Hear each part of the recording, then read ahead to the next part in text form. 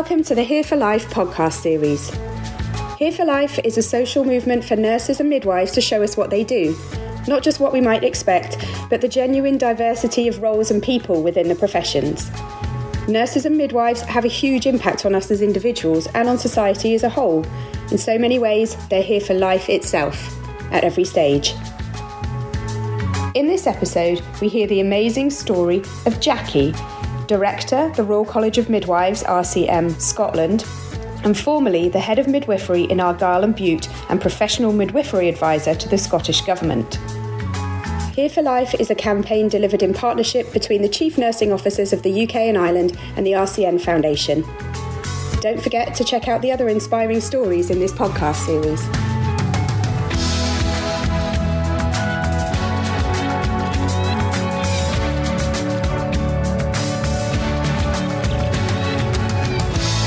My name's Jaki Lambert. I'm the Head of Midwifery in Argyll and Bute and the Professional Advisor for Midwifery at the Scottish Government. I didn't come into midwifery until I was in my late 20s. I was really interested in women's health, and I'd had my own child in Wales and I had a beautiful home birth. But I'd already been interested in women's health and actually women having control over their own bodies and what happens to them, and birth is a really enabling and important part of your life that can either be wonderful or can be a less positive experience. So for me, the opportunity to be able to be part of that felt amazing. So when I was training, I didn't see the midwifery I was learning. So I saw midwifery that was very much either you were a hospital-based midwife or a community midwife, and the skills I was learning, I didn't see a place where you could actually practice all those skills and really develop across all areas of midwifery, until I read an article about providing the kind of care that felt right, where they got to know their caseload of women and their family, and they provided total care, antenatal, at the birth and afterwards, and I thought, that's how I want to work. So when we were developing services here, it was really important to have people that you could go to, or to have connections with people so that you can keep developing the profession. And since then I've developed about remote and rural education and training and presented on it quite a lot over the years, because actually it's an amazing career path, but it needs to be linked into other services. So there's a real importance that it doesn't sit out in isolation, but it's making sure that it's absolutely linked in with lots of different networks into other services to maintain good practice and safety. When I have been with women giving birth and they feel absolutely in control of their choice and their experience and don't doubt themselves, is a very different space than you very often get an opportunity to see. And I believe every woman should have that opportunity, and every midwife should understand what that relationship feels like. Midwives come in to be midwives because they want to do this job. So they should absolutely have that opportunity to have that relationship. And the maternity services need to be set up where midwives are valued, midwives have structures that support them to practice, so that they are then enabled to ensure that those women have that experience that influences them for the rest of their lives. So a positive experience goes with you for life. And it's not about always everything being normal or perfect. It's actually about feeling in control and about being part of something and having a voice rather than things happening to you. So for me, that's really key to why I do it. For me, it's about being able to support the development of the career structure for midwives. It's looking at all the things to do with the profession and the development of the profession, and basically ensuring that government have appropriate and up-to-date advice on midwifery that are looking at the health of children, for example, and perinatal mental health and etc. 5 minutes in a busy clinic is not the same as being able to provide the kind of care where you're actually bringing all the care around the person that they need, rather than pushing them from pillar to post. I would say my greatest achievement was to be able to see my grandson be born 10 miles away from here, at home.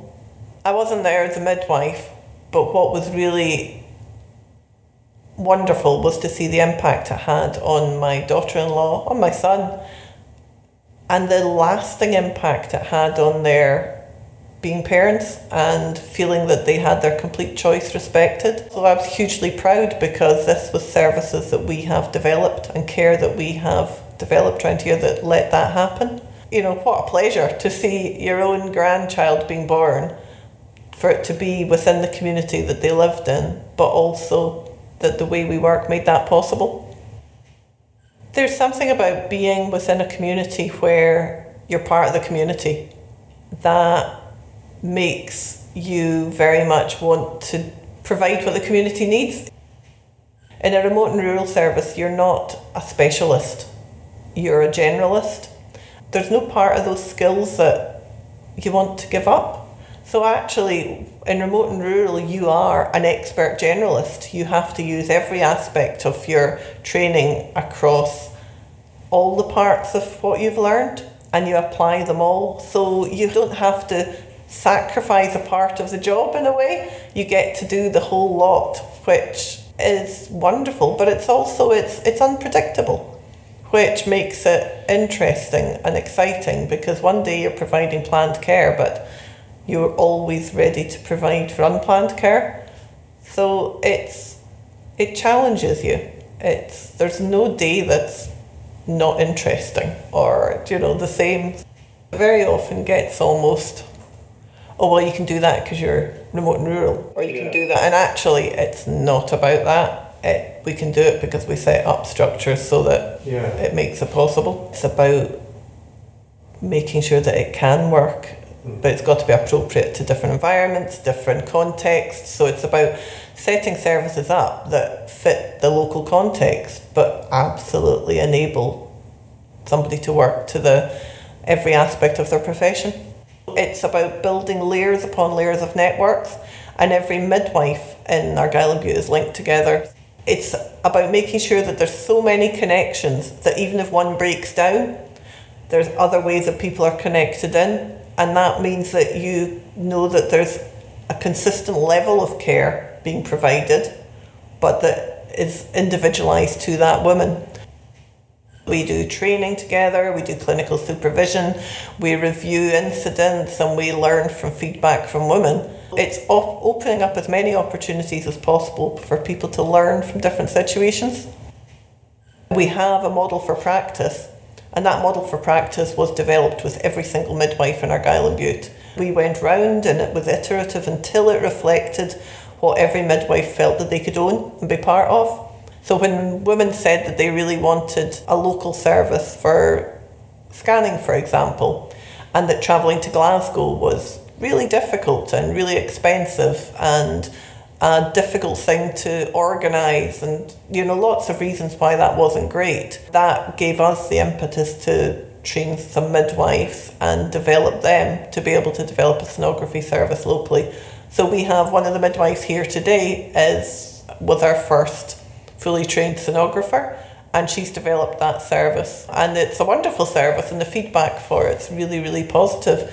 She may not have had that opportunity somewhere else, but she's also practiced as a midwife as well, so she hasn't had to choose. She gets to again undertake the full role. One of the most important things is that if there is a problem with a woman or her newborn baby, or potentially that she's come in and we need to transfer her, that we have really good systems set up for planning that transfer and ensuring that the woman is in the right place for that baby to be born. And so we have Scott Starr, who we would contact, and they're a great team. The relationships that we've built up over the years, where we have training in our own sites, they provide training across the remote and rural units, and that has made a huge difference. One, in that they're not expecting us to be a neonatologist or that level of expertise. They're expecting us to be good midwives, able to use all our skills, but it also has given us the confidence to provide care in situations that we, before you would have thought that's not something we would be able to do here. But because we have, through the use of technology, that you have that person in the room with you, basically, on a screen, talking you through a procedure, that then makes it much more possible for you to be confident that you can keep on providing care. Years and years and years ago, we ran a newborn resuscitation training, and we ran the training, and I said afterwards, that's great, now what do we do? Because actually the reality is, once you've resuscitated the baby, it's still 2.5 hours down the road.